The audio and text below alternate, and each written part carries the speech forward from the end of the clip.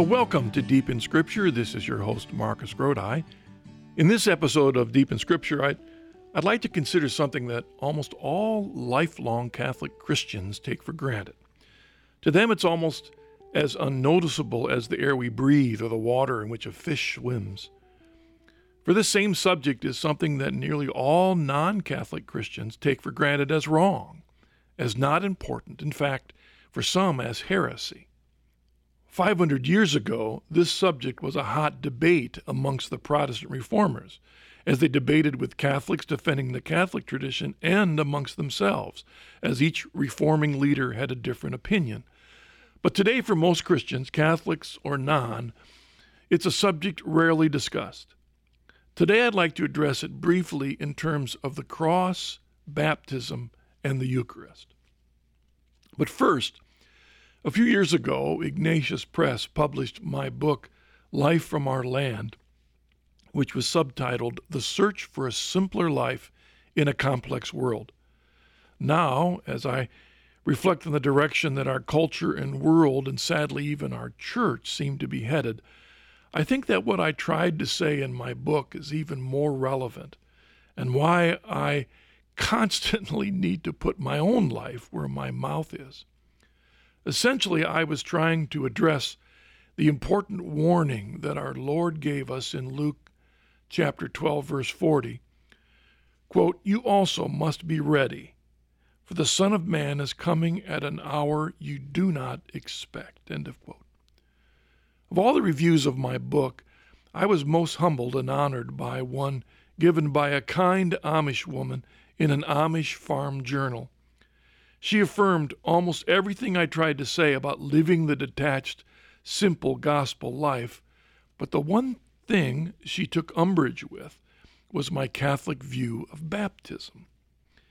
And this reminded me once again that one of the primary things that separates Catholic Christians from nearly all other Christians is our unwavering emphasis on the sacramental economy.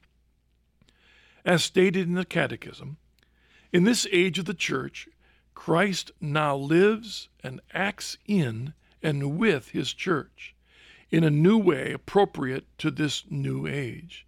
He acts through the sacraments in what the common tradition of the East and the West calls the sacramental economy.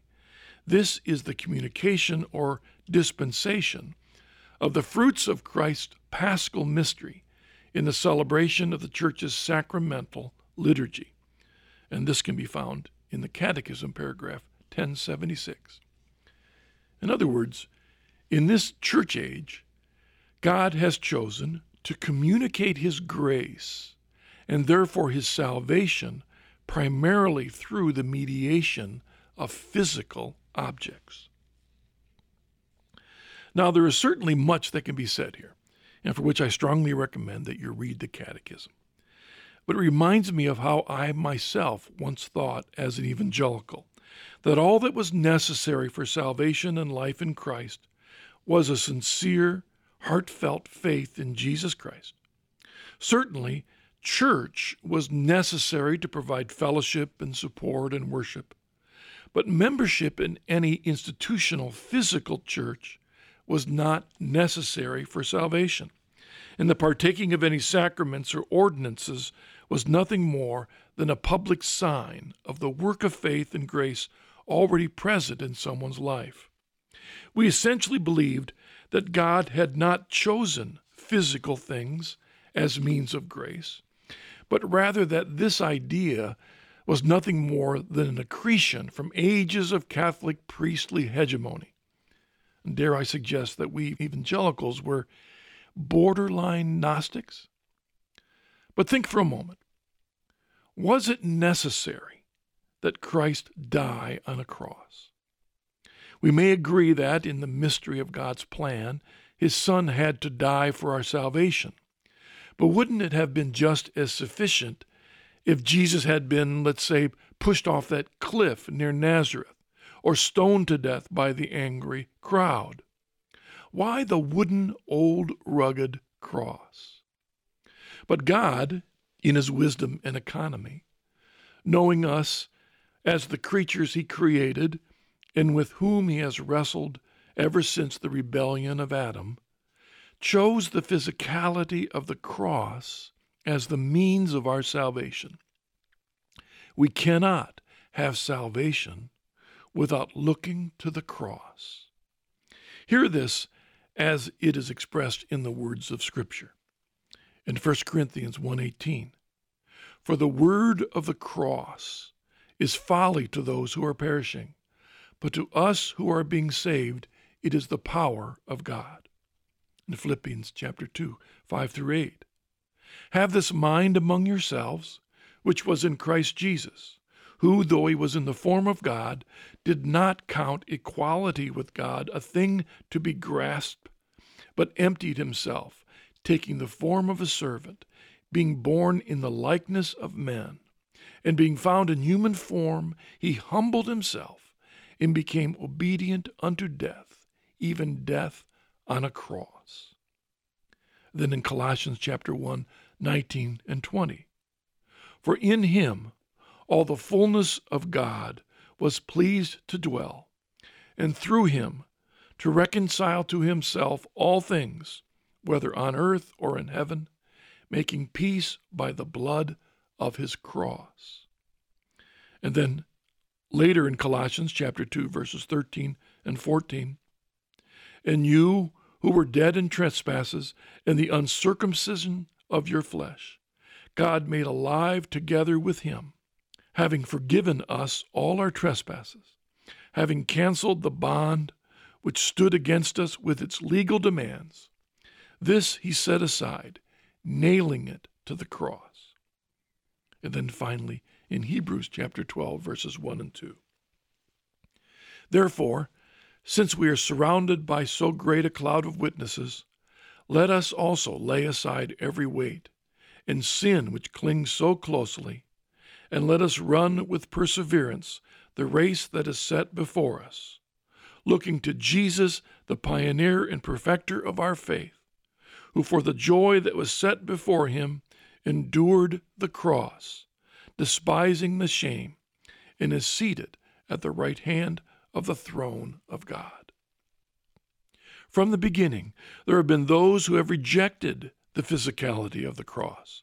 As St. Paul noted in Philippians chapter 3, 17 through 18, "For many, of whom I have often told you and now tell you even with tears, live as enemies of the cross of Christ."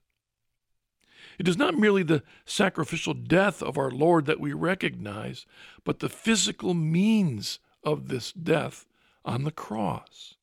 As St. Paul strongly emphasized in Galatians chapter 6, 14, "But far be it from me to glory except in the cross of the Lord Jesus Christ, by which the world has been crucified to me, and I to the world." It is this physicality of the cross as the means of our salvation that is shared actually in all the sacraments, for example, in baptism. Many Christians around the world insist that only mental and heartfelt faith in Christ is necessary for salvation, yet from the beginning, physical baptism in water was emphasized as the necessary means of receiving the grace of forgiveness and salvation, of becoming a new creation in Christ, of becoming a member of the church, the body of Christ, and as our Lord states in John chapter 3, verse 5, of entering the kingdom of God. For example, listen to these scriptures. In Matthew 28:19, we hear the well-known Great Commission. Our Lord said, "Go therefore and make disciples of all nations, baptizing them in the name of the Father and of the Son and of the Holy Spirit." In Mark chapter 16, verse 16, our Lord says, "He who believes and is baptized will be saved, but he who does not believe will be condemned." In Romans chapter 6, verse 3 through 4, St. Paul writes, "Do you not know that all of us who have been baptized in Christ Jesus were baptized into his death? We were buried, therefore, with him by baptism into death, so that as Christ was raised from the dead by the glory of the Father, we too might walk in newness of life.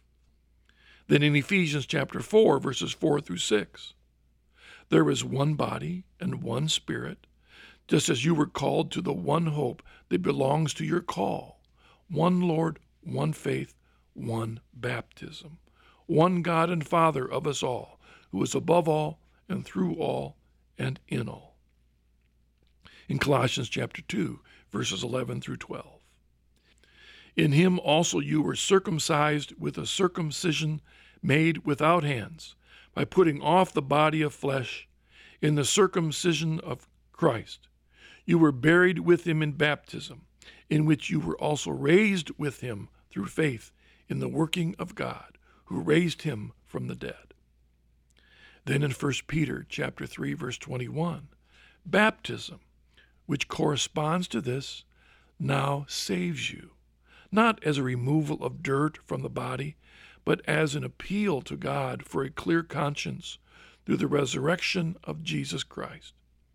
And then in Acts chapter 2, verse 38, when Peter is confronted by the crowd after his first sermon, he says to them, repent and be baptized, every one of you, in the name of Jesus Christ, for the forgiveness of your sins, and you shall receive the gift of the Holy Spirit. And then two more verses in 1 Corinthians 12:13, Paul writes, for by one Spirit we were all baptized into one body. In Galatians chapter 3:27, for as many of you as were baptized into Christ have put on Christ.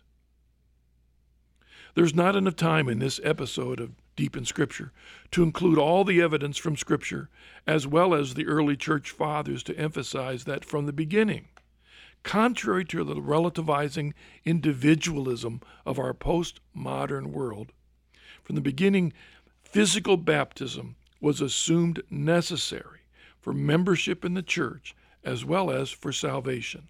This is why every Catholic missionary throughout history has striven to baptize every non-Christian adult, child, or infant, even in the threat of death. But of course, this is particularly true of the physicality of the Eucharist. From the beginning, as witnessed universally in Scripture and in the writings of the early church fathers, the bread and wine were never understood as mere symbols, but as the very body and blood of our Lord. Even given the chance of losing all of his disciples, our Lord proclaimed, as reported in John chapter 6:53, truly, truly, I say to you, unless you eat the flesh of the Son of Man and drink his blood, you have no life in you.